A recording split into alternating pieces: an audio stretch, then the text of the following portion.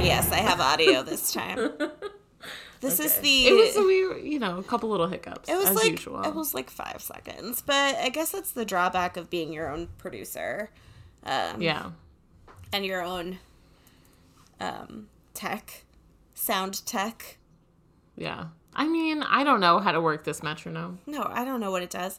I listen to a lot of podcasts, and I don't think ours sounds that much worse than a lot of PCasts that have people working on them. It doesn't sound good, but it's not that bad. We are an indie podcast, okay? Okay, so that's a great way to couch it. I love that. That's what I tell people when they're like, they're like, oh my God, you have a podcast? I'm like, it's an indie podcast, okay? I'm like, part of this niche group of humans who just like does stupid shit for fun. Yeah.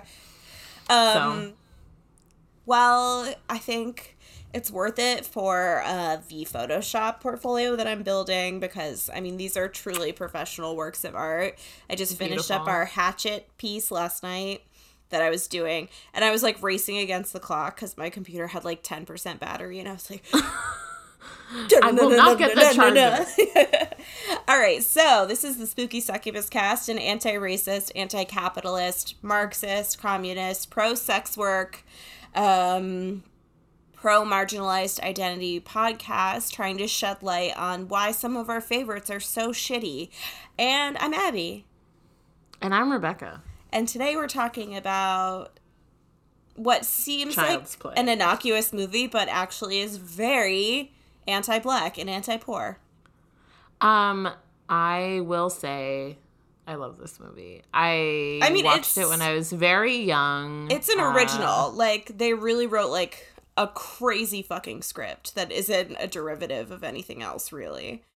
Because it was 88. It was, before slashers were, we know the original slasher is Black Christmas, but before, the resurgence of the slasher in the 90s, it's such a weird little gem that really just touched everyone's hearts. They are still making Chucky movies to this day. It is still culturally relevant. I have never seen any movie from this franchise. As you know, I've seen no movies.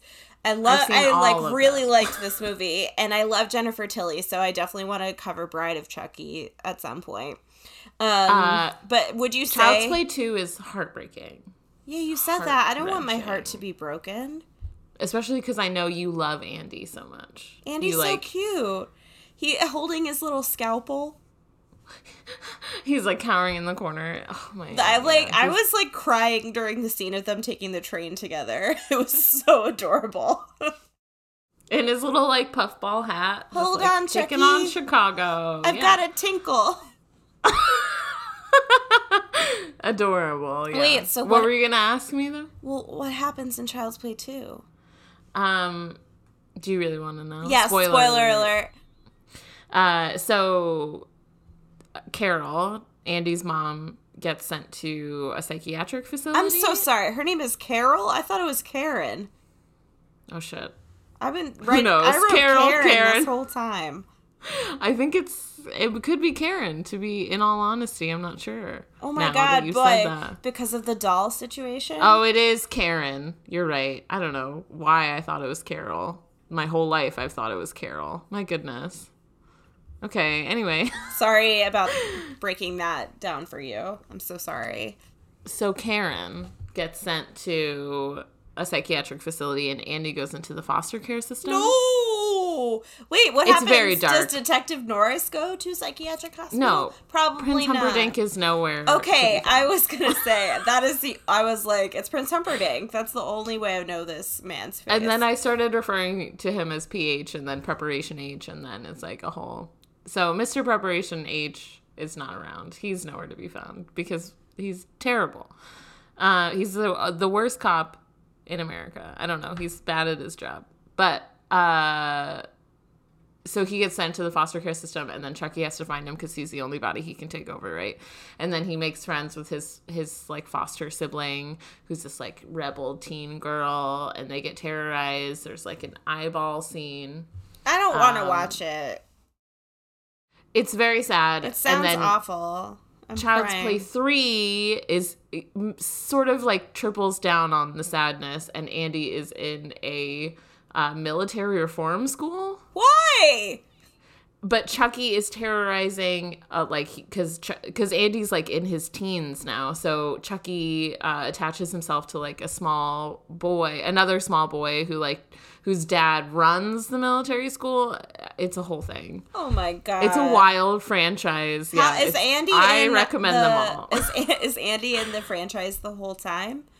So he's in 1 and 2, and then he's left out until Seed of Chucky. Then it comes back to him. And that's as far as I've seen in all of them. I've only seen 4 of the sequels. Seed of Chucky was, like, recent, wasn't it? Or, like, yeah, when we were in high school or something. Yeah. And so then after 3, then it, like, drops off for, like, a while. And then it picks up with Jennifer Tilly, iconic Bride of Chucky. She's also a murderer, serial killer, and then he goes to find her, and then turns her into a doll, etc., etc. So. Yes. Well, I guess I have some watching to do. If I want to. So campy. So fun. I don't know. Let's get started. Okay, but we'll talk about the first one first. We'll talk about the first one first. So the first thing I have to say is if these credits don't say 1988, I don't know what does. I loved it. All the jazzy music. I love a, like, street scene. Yeah. Sort of rain-soaked. Yeah. So the cops are chasing a man in a long coat with, like, white patent leather boots, black turtleneck. I mean, this outfit is incredible. What's this guy's name? Charles Lee Ray. Played by Brad Douriff. Friend of the cast. A.K.A. Grima Wormtongue, which is how I know him. They say they've got the Strangler in their sights. The cop is Mike Norris, as previously discussed, played by Prince Humperdinck. He's wearing I just wrote sweater. His white sweater. Cable knit sweater, yeah. Yeah, good sweater. They have, like, a small shootout in front of a toy store, and Ray seems to have a revelation. Enters the store. The main title appears over a row of Good Guys dolls. So we have to take a moment to pour one out for, like, the Buddy doll, which is a real, like, doll line that never financially recovered from the Chucky movies. So sorry about that. I think all horror movies, like, ruin the idea of children, like, carrying around life-size dolls because, like, you just couldn't do it. Yeah, there was, like, a Twilight Zone, the whole trash can thing. Yeah. With the Twilight Zone doll. Oh, yeah. I mean, I'm on a Twilight Zone kick right now. So good. So the main title appears over a row of Good Guy dolls. Ray is mortally wounded by Norris, and he says the funniest line, "Oh, God, I'm dying." So sweaty, like up against that fake castle. It's like he's just realizing it, and he's, like, really bummed out about it. Then he says he has to find somebody and collapses over a pile of good guys. He pulls a good guy out of the box and starts chanting over the doll. Sorry. Lightning crashes, the store explodes, Norris finds Ray's lifeless body, and then one of the good guy dolls has a special glint in his eye. Elsewhere, small child / crotch goblin, which is the new thing I'm calling kids now. Children. Adam hates it. Andy makes his mom an extremely unhinged breakfast in bed. It was so cute. Like, on his own birthday. On his birthday. What a nugget. And he wakes his mom, a.k.a. The mom from Seventh Heaven. When I see their smiling faces shining back at me. And her name is Karen. It's Andy's birthday. He's obsessed with the Good Guy dolls. There's, like, a TV show. He has, like, the little outfit. It's very cute. I will say, like, so while he's watching it, there's, like, a adult-sized costume of a good guy, like, with a big giant head, like, introducing the Good Guy doll. Oh, it's like Scariest a Good Guy paper doll. mache head. So, weirdly, apparently the director, Tom Holland, put himself in the movie as Karen's deceased husband and Andy's father. So he's, like, the guy in the pictures of their family, which is, like... Interesting. I don't know how to feel.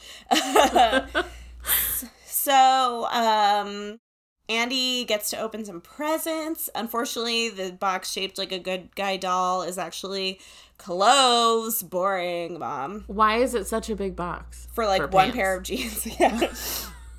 The doll is very pricey and she has to save up for it. And Andy's sad. So at the department store where Karen works, her friend Maggie, played by Dinah Manoff, a.k.a. Marty from Grease. Which, no? Didn't know that. Shout out to my childhood best friend, Danny. I wasn't allowed to watch Grease because it was too sexy when I was a kid. So we would go over to sit in her basement and play Mario Kart and watch Grease all the time. And I think she was like, I don't want to watch Grease anymore. And I was like, sorry. Too bad. Too bad.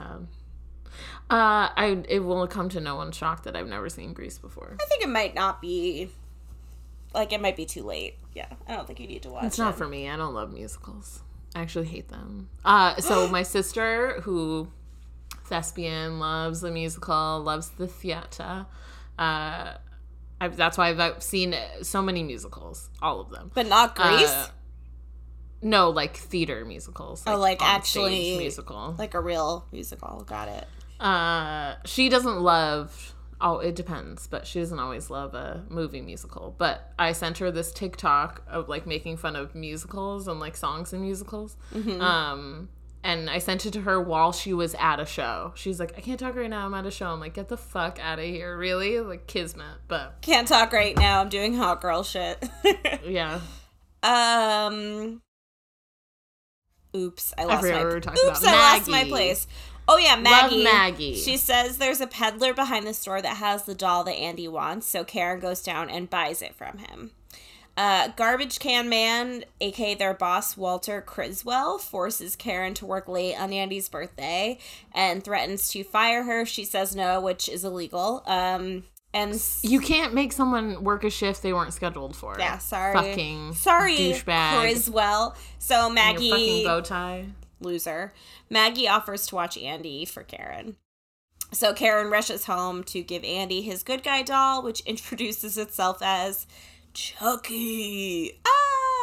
Later... Hi, I'm Chucky. Want to play? Want to play? Iconic. Well, apparently it was used to torture someone in a murder... did you read about this? No. Yes. Oh God.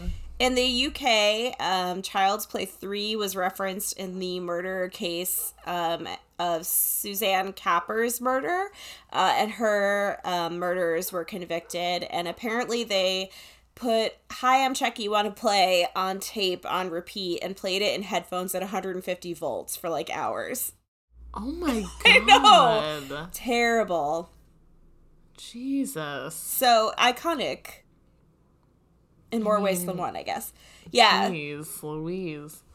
So, I have to find my place in my notes again. Would you believe that? So later... He's got the doll. Yeah, they're hanging out with Maggie, and Chucky sees on the news that his accomplice, Eddie, has escaped. Maggie sends them to bed, but Andy says that Chucky wants to watch the 9 o'clock news. She says no. And puts them to bed, but the TV turns back on, and Maggie sees Chucky sitting in the chair. She disciplines Andy, like, kind of harshly. I was gonna say, she's going a little too hard. Not even your kid. And puts you're him the to bed. babysitter. He can stay up till 10. Who cares? It's his birthday.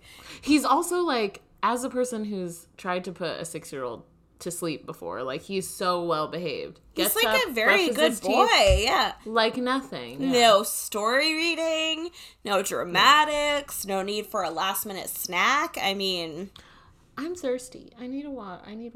I have to pee. I have to poo. Oh wait, that's me. Just kidding. No. I do that too, but I can do it myself. So yeah. Andy insists that he didn't do it. Maggie reads in near darkness. Did you see this? I'm like, you don't have a light on, lady. You're gonna get eye strain. Light from the TV. It's like that's not how you read. The POV from something crotch goblin sized walks across the floor. Love it. And Maggie catches it out of the corner of her eye and calls out to Andy. And apparently the crotch goblin that skittered behind Maggie is Andy's real-life little sister. Alex Vincent's real-life little sister. So she gets up to go check, and in the kitchen, a container of flour is spilled. Karen calls, and Maggie's like, I'm freaking myself out being home alone, which happens. Alone at night willies are real. Yeah, seriously. Maggie's, but I'm like, I think we were texting about this, like, alone at night willies for me is like, oh, that was weird, but I'm not getting up, so if I die, I die. It's only when I take the dog out, and I'm like last night, he was staring off into space, in the, like, you know, it's midnight, and he's just, like, looking off into a direction. Know. It's and probably a cat, but... Oh, speaking of which, how's Kyle the cat? Rebecca half-adopted a pregnant cat. Kyle the cat is great. I can't tell if she is pregnant or just fat. Is she getting bigger? Sort of. But she doesn't seem... I don't know. Gestation for cats is, like, 8 weeks. And it's only been, like, 4 weeks since I thought she was maybe pregnant. We'll keep y'all updated. Yeah, Frankie does that too, though. Like, she's just staring into darkness, like, barking at nothing. And I'm like, I don't have time for a vampire or a werewolf or, like, a burglar. I don't have time for this. Okay, so Maggie is still hearing bumps in the night, and she walks towards a very strange plant contraption. I was like, what are these planters? So they're like planters that have like blue painted like fence siding around them. They're very confusing. We'll put a picture up on the Instagram. And they're really tall. They're like very confusing. And when she moved it, I was like, the whole thing's gonna fall apart. Yeah. So sorry, everyone. But it stayed together and just, like, looked like it was made out of cardboard. They were so weird.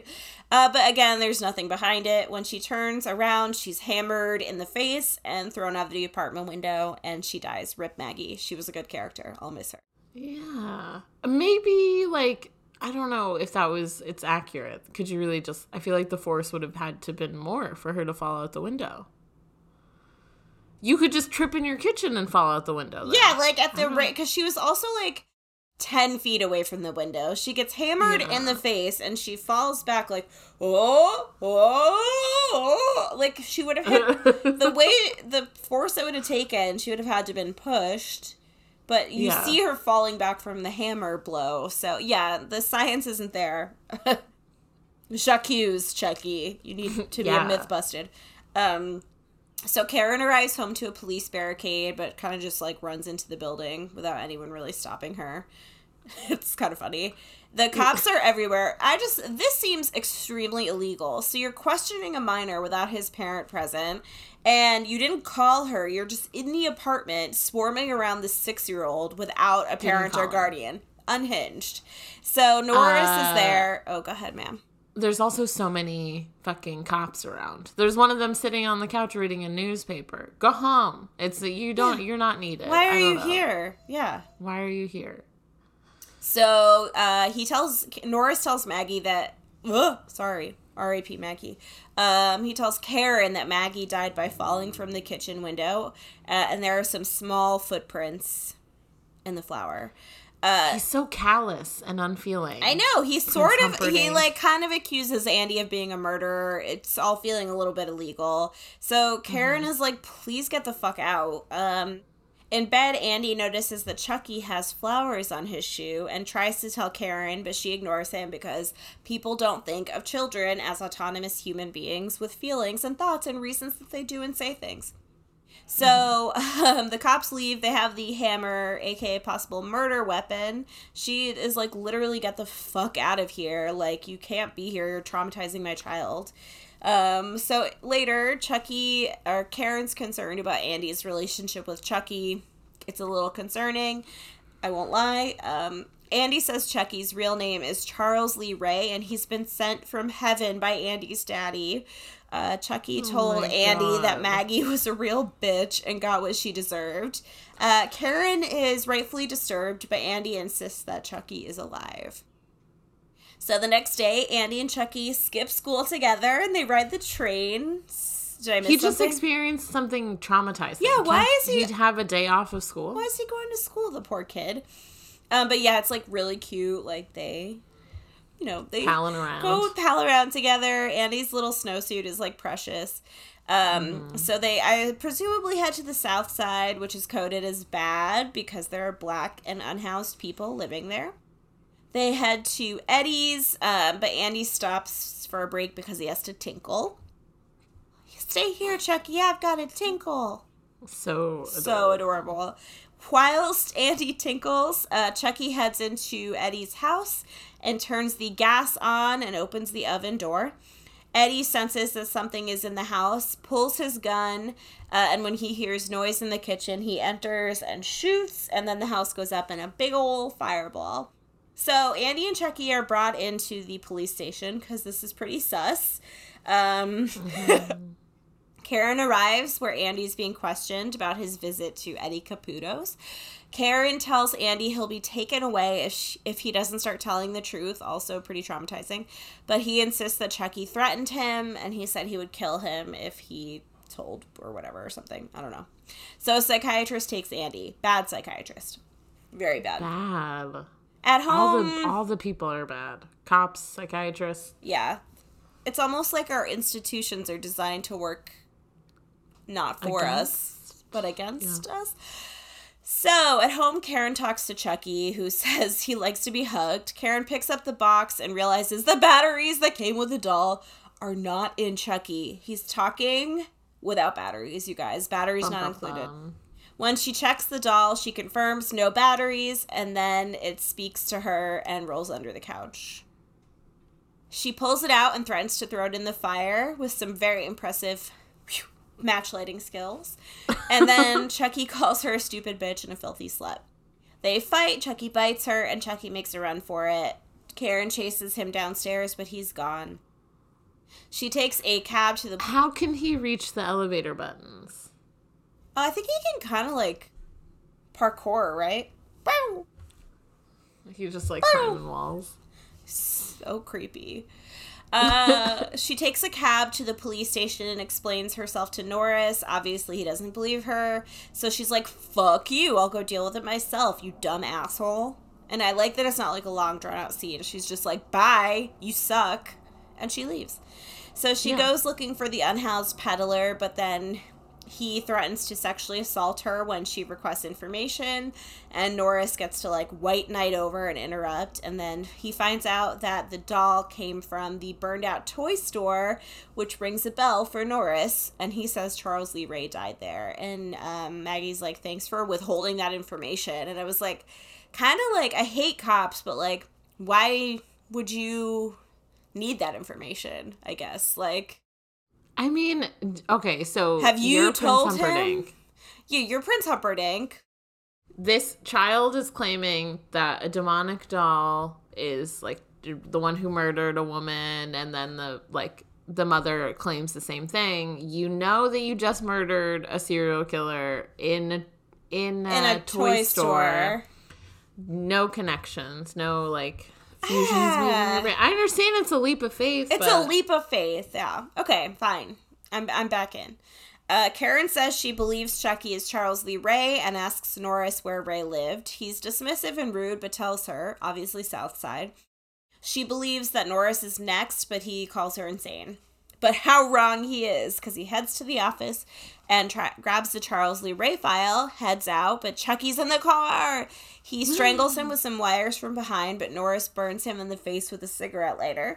Chucky then pulls a knife, which he starts stabbing through the car cushions, which is really funny. Kind of funny, yeah. The car... Him, like, driving up high with yeah. The car is out of control, but when Norris tries to slow down, Chucky puts his little hand on the gas, and it, like, flips or something. So the car crashes, Norris is alive and haphazardly just shooting his gun as Chucky runs around the car. Chucky grabs his knife and lunges at Norris, but Norris shoots him and he goes flying. Karen checks out Charles Lee Ray's apartment. There's some interesting nude self-portraits and other disturbing items. There is a painting of what looks like a voodoo priest, which I don't know how to feel. Just kidding, I do. It's bad. So first of all, voodoo, I learned, is matriarchal, so it would have been a priestess, probably. Just saying. Yeah. So Norris approaches very creepily from behind and tells her the name of the voodoo practitioner, John Bishop, but he is not credited with a name in the credits. He is only credited as Dr. Death. Why? Don't know. You gave him a name. Why can't you just... And you, like, we never call him Dr. Death. Like, I just don't understand it at all. So Chucky heads over to see John Bishop. He's a little butthurt because his gunshot is bleeding. John says the more time he spends in the doll body, the more human and killable he will become.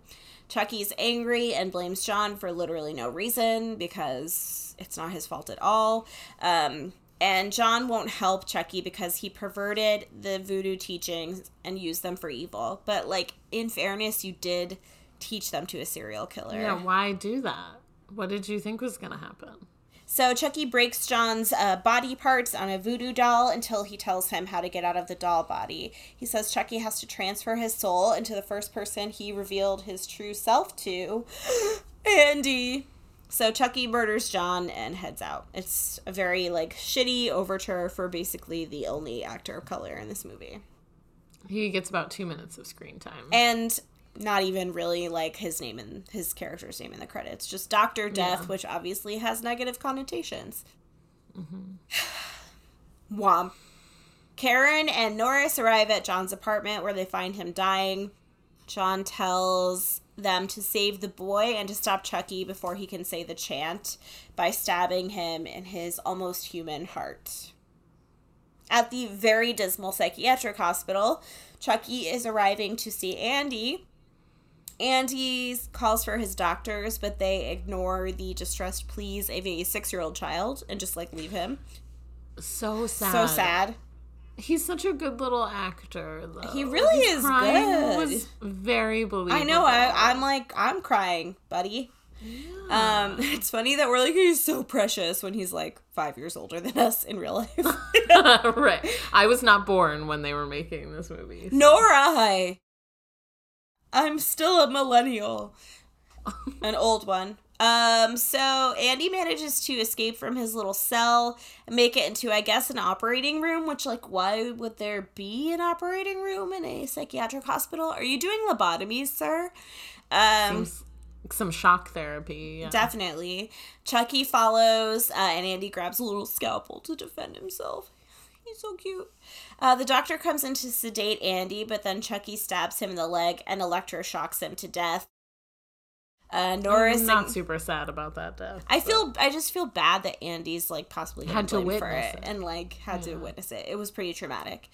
Norris and Karen arrive at the hospital, but Andy has already left and gone home. Chucky takes the elevator up to their apartment, and Andy hits him with a baseball bat when he comes in. But then, unfortunately, Chucky baseball bats him back.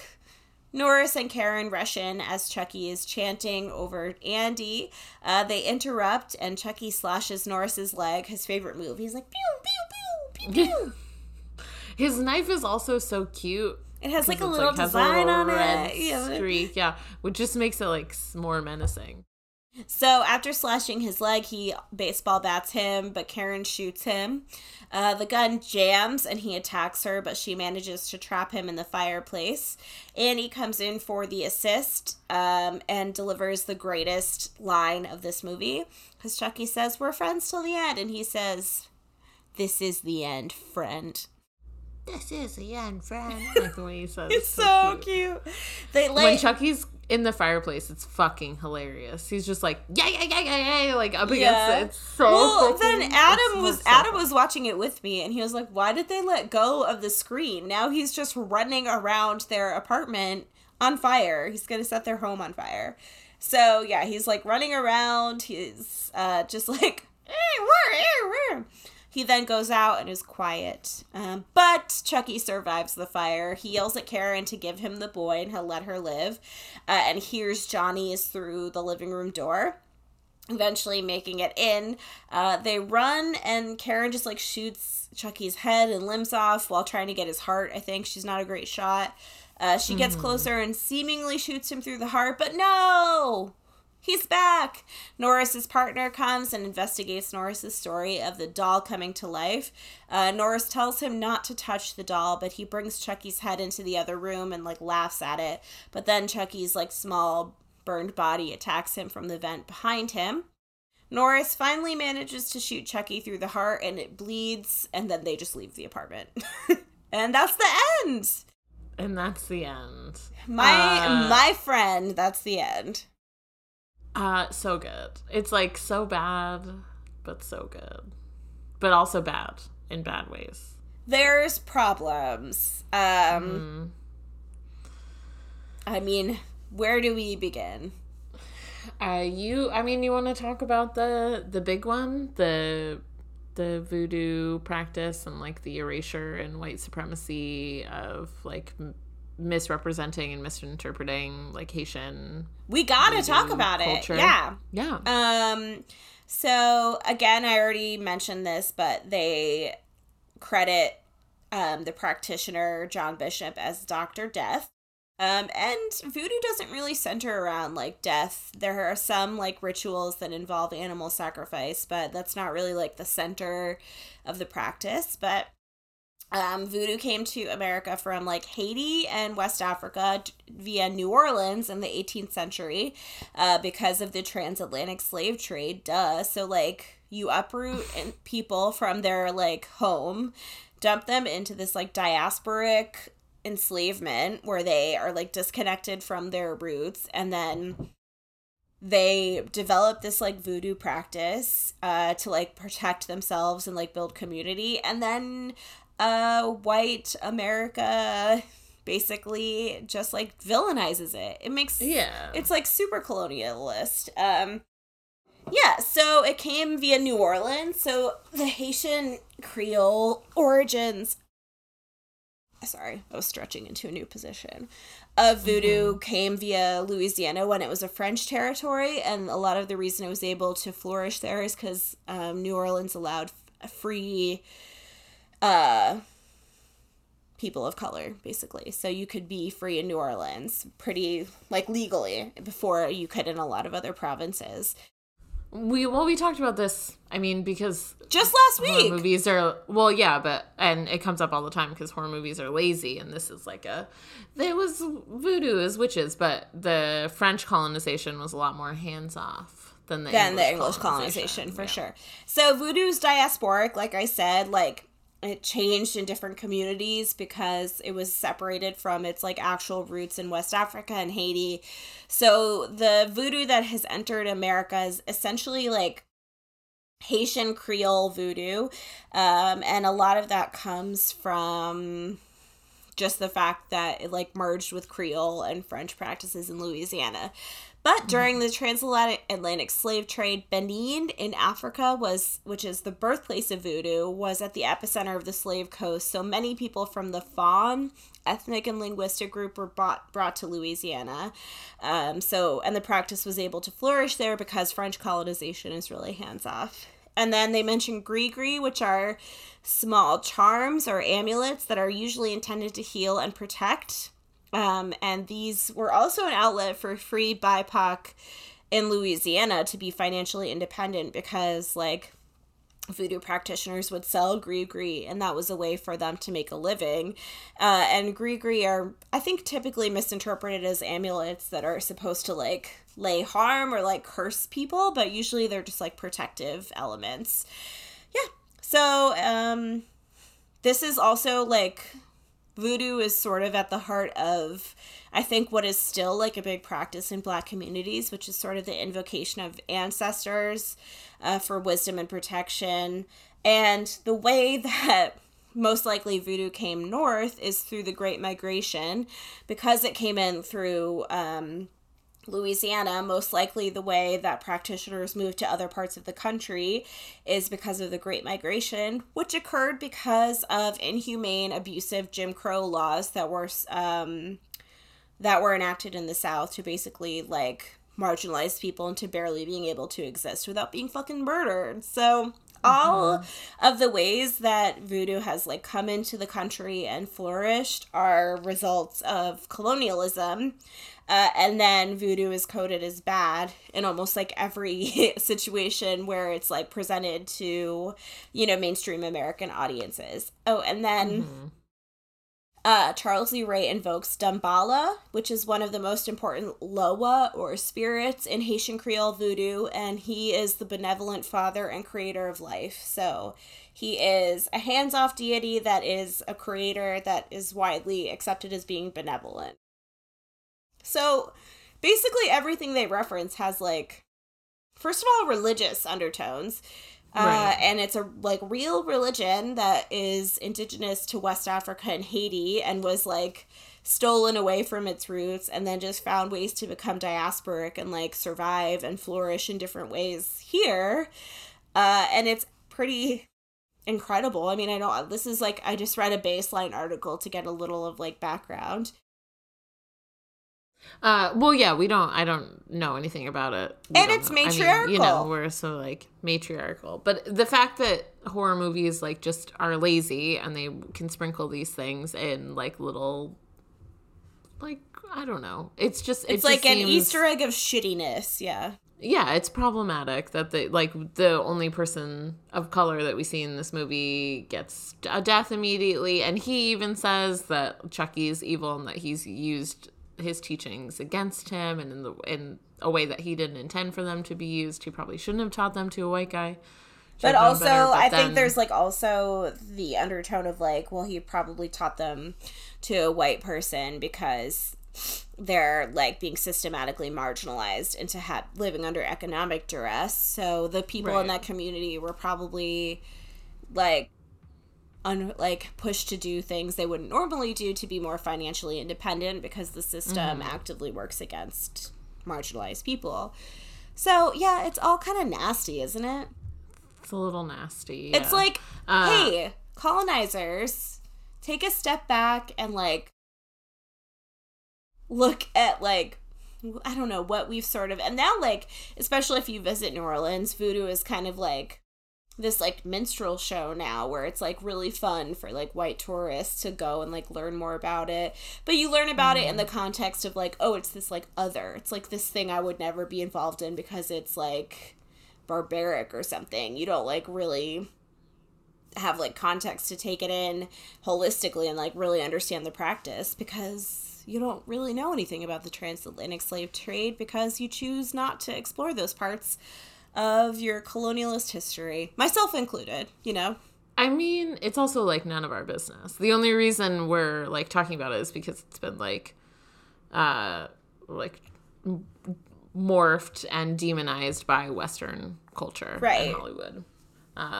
But, like, I don't know. There's a lot of things, like, I don't know, white tourists coming to a place to, like, learn more about these crazy Creole people and their crazy practices. Yeah. It's, like, very, like, I mean, I don't know, tourist culture in general is really bad, but, like, it's just not, I don't know. It's a real religion. It's not something to become a spectacle and to stare at. Yeah, exactly. So.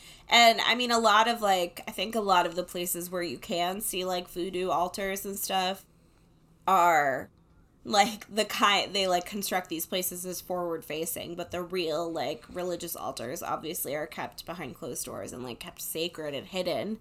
But I would say if you run into one, always make an offering and make it cash. Make it cash. Yeah.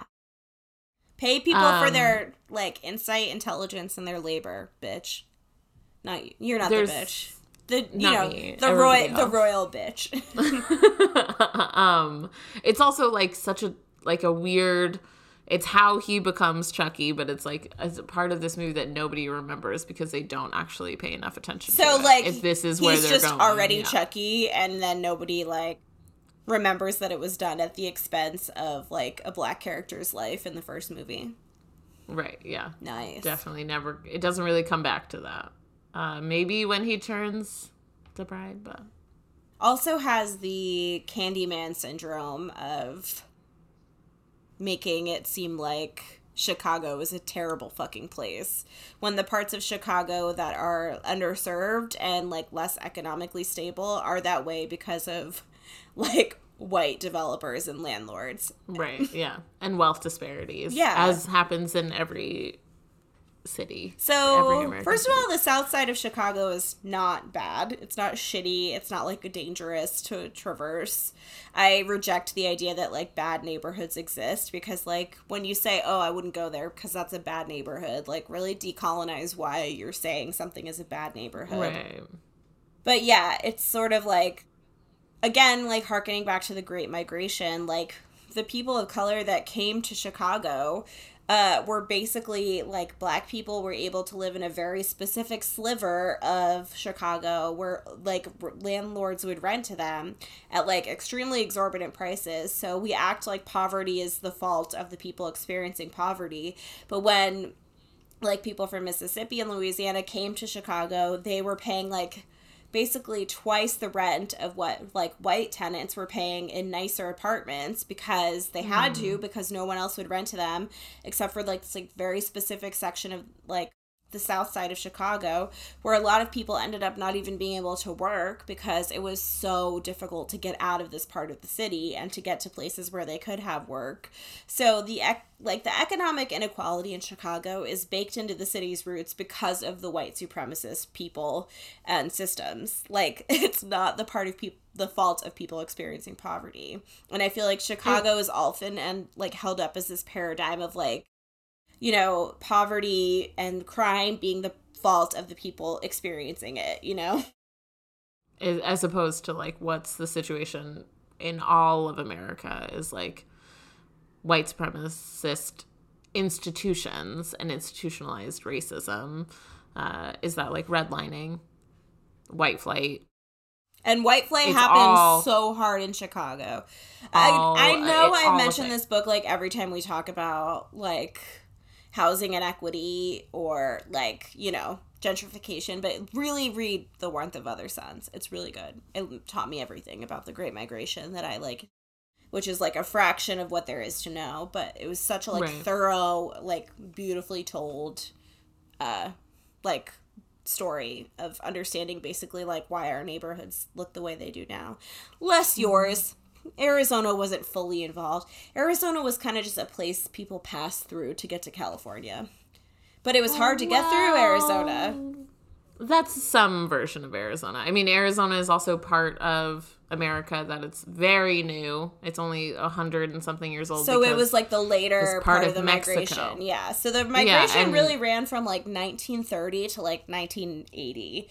And people started moving through Arizona probably in, like, the 60s and 70s, I think. Arizona is more at fault for, like, crimes against indigenous communities and people and, like, the indigenous communities that, like, populated Mexico and what we now consider America, and then also, like, Latinx communities since then. But, you know, we all got problems. Well, everybody's guilty of something everything. that the book explores, which is really, like, obviously something white people don't have to think about, is, like, even the places that were free states, it was actually, like, in some ways scarier to be in a free state because the rules that were written were, like, more dangerous and more threatening because you could go into a place like a restaurant or something where you were in a free state, so, like, supposedly you should be able to enter without harm coming to you, but, like, there are unwritten rules and, like, social mores that have been kind of, like, put in place by white supremacy where you actually, like, can't go into that space, so you have even a harder time, like, navigating where you can go. Well, there's also, like, there's that new show on Netflix that's, like, highlighting Black cowboys and Black Western culture, which is also, like, people coming to the West to find work because it was free, but they were reduced to a cowboy. Like, they could only get, like, very little work on ranches and were, like, considered like, less than a person. So, you know, it all comes back. We all circle back. The bottom line, I forget what the movie is called. Is everything is terrible. We're talking, I was like, Child's Play, Rebecca. No, The Harder They Fall. No, I know. I'm dumb. I'm a dumb bitch. What else did Child's Play do wrong? Should we talk about Karen Carroll? Poor Karen Carroll. I mean, the woman just can't catch a break. Cannot catch a break. So we've got Disney. Andy is a Disney princess. He's missing one parent, although it's the mom, because all horror movies are about mothers and sons. Okay, well, apparently Don Mancini, who wrote the script, was like, it has to be a mother-son dynamic because he had a like particularly horrible relationship with his father growing up as a gay man in like a pretty like repressive situation, which is like fine, but also like the mother-son dynamic in movies kind of just like makes me sad in my heart. Yeah. I mean, because most horror movies are made by men, and they most love men their have mommies. mommy issues. Oh my god. They love hate their mommies in this way that's like just uniquely positioned to happen to men because they don't get taught about how to be in touch with their emotions and go to therapy, so they just have these like extremely fraught relationships with their maternal figures that's just like like God help me. But yeah, Karen she's a single mother. They're struggling, although they live in a beautiful apartment. What the fuck? That's like nicer than any place I've ever lived in my life. Truly. And she works at like a jewelry counter in a department store. Her boss is a dick who's also a man. Honestly, even Eddie Caputo's house, I was like, I mean, just clean it up. It's a nice house. Get, like scoot the rats outside. Coat of paint, deep clean. Coat of paint. You're good. Love it. It was all by itself too. I know, right? So much land. But I love the fact that like despite this being made in the 80s, kind of post Gordon Gekko like boom of like greed and money, it's like a very anti-capitalist, anti-consumerist movie. And Don Mancini wrote it originally to be like a critique because like he it just feels like Don Mancini, like the plot got lost and it wasn't his fault. Like I don't think the VooDoo element was supposed to be like this. I think it was supposed to be more satirical look at like capitalist America and commercialism. Well, so the original script was more critique on like the like whole Buddies doll and like the toy store industry, and then kind of morphed into a horror movie. And then it was originally Blood Brothers, where they made this where like a toy company made a doll that would bleed, as because there was like pissing ones and ones that cried and whatever, so this one bled, and then Andy somehow mixed his blood with Chucky, and that's how he made the Chucky doll, and it like turned I really prefer I think that's a better story. Yeah, I think it's like cleaner and more fun. Yeah, and it's I guess you lose the serial killer aspect, which is kind of fun, especially because this is like, they're really not subtle about the connections between the Lakeshore Strangler and the Hillside Stranglers. Not only that, like, so Charles, obviously Charles Manson, Lee Harvey Oswald, James Earl Ray, assassin of Martin Luther King. Like, you guys, I mean, it sounds like the serial killer Charles Lee Ray should already exist, to be honest with you.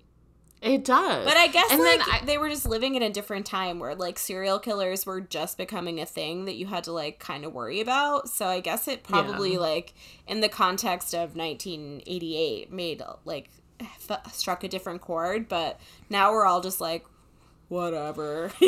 Yeah, we've been, like strung out on true crime for, like the better the past part of 10 years. The 2000s now. Yeah. So, it feels different now thinking about like a character based on a serial killer, or the idea of it being a serial killer as now is like, it's kind of like, it takes so much to like, remember Wild Wild Country came out and our brains like all exploded. But now even like 5 years after that, you're just like, it was kind of fucked up, but such worse stuff has happened.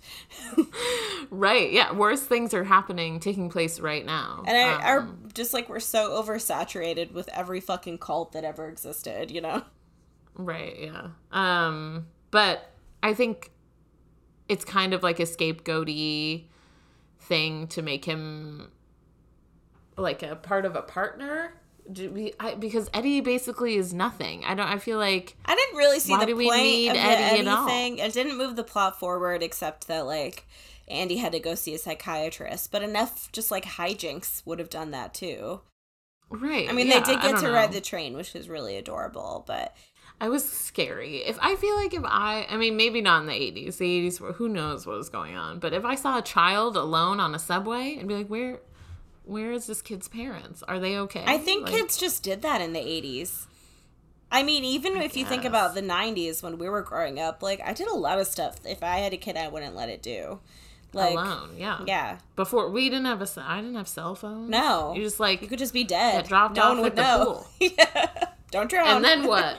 Yeah, don't drown. You're fine. Yeah, I think this movie is interesting because it's the sort of Frankenstein of, like, anti-consumerism plus, like, this sort of war on crime energy. It's just all, like, really confusing. Yeah.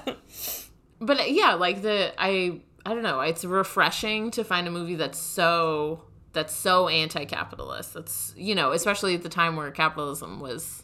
I mean, has been forever, but, like, in the 80s especially, everyone was like, I love money. Yeah, totally. Like, so... The, like, Wall Street boom, Coke boom. Mm-hmm. And I like that, like, I mean, outside of the very misguided, like, unhoused person trying to perpetrate a sexual assault on Karen, like, Andy just walks through the neighborhood, like, unbothered. Like, he's like, whatever.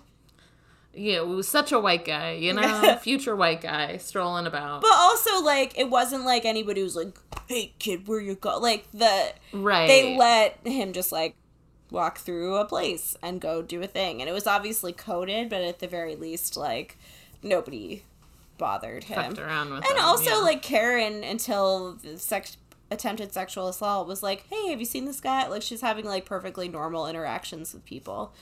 The sexual assault thing was extremely misguided and unfortunate. I do appreciate, like, a man understanding that that's, like, a very easy thing for a woman to experience. Is for that, sure. like, it flips like a switch. But why did it have to be an unhoused person? And why did Norris have to be the white knight? Like, why couldn't just, like, another unhoused person break it up? Because there's just, like... Hey, get off her. Yeah, what the fuck are you doing? That would have been fine. Because I think, like... At least it wasn't some random person, you know, over a trash can who was just like, hey, come here, and like grabbed her. At least it was like the person bothering him. Right, yeah. Or the sleazy, you know, like has to sell a doll, whatever. Are we defending a sexual assaulter? No. Okay, no. I'm defending that it could have been written better. That, like, I don't want to side with the potential assaulter because it should have been written better. Exactly. The bottom line is it could have been worse and it could have been better. Could have been worse, could have been better. Prince Humperdinck is pretty much ineffectual. Like, he saves her from this, but he, like, gets stabbed through his car seat, like, probably gets a few little knife slashes on his bottom. I officially don't like him, and I was like, oh, maybe in a different... I think, like, one article I read was, like, he got to play a hero cop. I was like, still hate him. He's not a good cop. And was he a hero? No, I think Karen shot him, like, several times. He just shot him through the heart, which didn't even really kill him. Frankly, I think... he's not dead. No, he's not dead. There's 10 more movies. Frankly, I think Prince Humperdinck is a more relatable character. I'm going to be honest. I think this guy just has one of those, poor thing. He has one of those faces where he's, like, handsome, but you want to punch him. He's, like, mean. You know? He's mean, handsome, but also, like, you're mean, but I don't think you would make me feel bad because you're kind of just a joke. You got a dumb joke face. Sort of, like, pitiful handsome. Like, like, I could make fun of you. A-cab. And John, the other cop, is like is terrible. He's bad at his job. He's stupid. He's got a doesn't mustache. He's got a fucking mustache. So like that's like maybe it's a little. But John feels like he's written to feel like stupid and like a joke. Yeah, which A-cab is good, but John is Prince Humperdinck is written to be like a good cop. Good cop, which he's not. A-cab. Have I said A-cab, you guys? A-cab. But yeah, I think they were like just on the verge of, like, a truly brilliant movie. And I know this movie is, like, good. It's really fun. It's well written. But, like, there are just a couple of places where, like, if they take out the voodoo element and they take out the, like, hero cop, even if it is a serial killer, I don't even think it needs to be a serial killer. Yeah. I do love Brad Dourif's, like, and it's like the camera work is great. We get the like traditional killer POV, love it. I we love get like it too. good stalking scenes. There's no CGI. It's all animatronics. I love practical effects. They hold up to this day. Like, this movie doesn't look laughable the way that movies from the 2000s look because they have terrible CGI. Yeah. Like, it's for just example, like, Lord of the Rings, starring Brad Dourif. But yeah, I think like it had like a little too much, and we still have like our traditional misogynist tropes, like mother and son dynamics, fatherless, like family, and then like she has to be like almost sexually assaulted. She has to wait for men to save her. She's only a mother, but like, it's like she only has this job because she's a mom and she needs money for her kids. Anti-capitalist, anti-medical industry, definitely a little bit anti-cop in some ways. I wouldn't say you're rooting for Chucky, but like somehow Chucky is more relatable than Mike Norris, the detective. Like, oh yeah, it's funny. I mean, it's got a lot to love. But let's just finalize this conversation with, have you seen Brad Dourif's, I'm only pronouncing it Douriff now because I went to his IMDb page and it turns out his dad was French, so it's probably like Douriff. Douriff. Have you seen his... also... Oh, in the Chucky movie. I saw that. Yeah. Is his IMDb picture just like the dumbest thing you've ever seen? He's wearing like a straw hat, like he's on a French vacation, and a bow tie. How cute. It is kind of dumb. Oh my god! Yeah, what is that picture? I don't know. He looks like a gondolier. He does look like a gondolier. But everyone, I'm saying it right now, don't get into a gondola piloted by Brad Dourif. You'll probably die. Oh my god, should we watch Deadwood? No. I don't know. I was also going to say that we also get a slut in Maggie. It's our slut. Oh, R.I.P. Maggie. Course. A slut that's literally not showing 1 inch of skin. Love it, love it. No, she just like maybe dated a person who was on. Okay, how about this? Should we should we do a little mini-sode of the X-Files episode that Brad Dourif is starring in here? Yeah, let's do it. All right, bro. That sounds fun, bro. Do you have any further final feelings or thoughts? No. So, next week we're doing Green Room. Woo! I love Green Room. I've never seen it, but I'm excited. I cannot wait for you to watch it. It's like, honestly, kind of, I mean, I haven't watched it with my spooky succubus. I mean, you look really joyful right now. Like, thinking about watching this movie is the happiest I've seen you in weeks. It's very succinct. It's like it's a good, clean... Wait, you never answered me when we were talking about it if you'd seen Vivarium, which Imogen Poots also stars in. It's really good. You should look it up. Okay. Look it up, baby. Okay, so what do you want to fuck this week? Capitalism. Fuck capitalism. Always. Wow. Yeah. Fuck the cops. Fuck the prison industrial complex. Fuck the medical industrial complex. Also, which we like barely touched on, but yeah, this movie has like a pro like mental health reform stance as well. Yeah, for sure. The body dysmorphia in this movie also, like, he's like a doll and has like barely any questions about it. Wild. I'd say fuck white supremacy. Fuck erasure of like whole entire religions and cultural identities. Yeah, fuck gentrification and redlining. And yeah, I would say like just learn a little bit about your neighborhood wherever you are. Learn a little bit about like how your neighborhood became the way it is and like how your presence there contributes to gentrification. Just saying. Mm-hmm. Just saying. Yeah. Throwing that out there. And fuck Brad Dourif, kind of in a nice way, kind of in a not nice way. I'm not sure how I feel. I love his voice. He's got a great voice. He does have a terrifying voice, but like a fun, terrifying. I can't say there's anyone in this movie I would fuck. No, we're coming up empty. Everybody's trash. I'd say the mustachioed cop, but he's such a dick. I guess Maggie. Fuck Maggie in a nice way. Maggie, yeah. You can't Karen because she reminds you of Seventh Heaven. Yeah, it'd be like really uncomfortable because I'd just be hearing the theme song in my head. When I see their smoke. Why are we on a horror podcast constantly talking about Seventh Heaven? I don't know, but I will say you started it. You started it. It was my fault with the Jessica Biel thing. It's true. Yeah. Okay, so go find us at spookysuccubus_cast on Instagram. Our Patreon is patreon.com/spookysuccubuscast. We'll literally do anything you ask us to. We don't care. For real. Yeah. And then, you can email us. It's at our link tree in our Insta bio, but again, I never check it. Rebecca does, so we'll get back to you.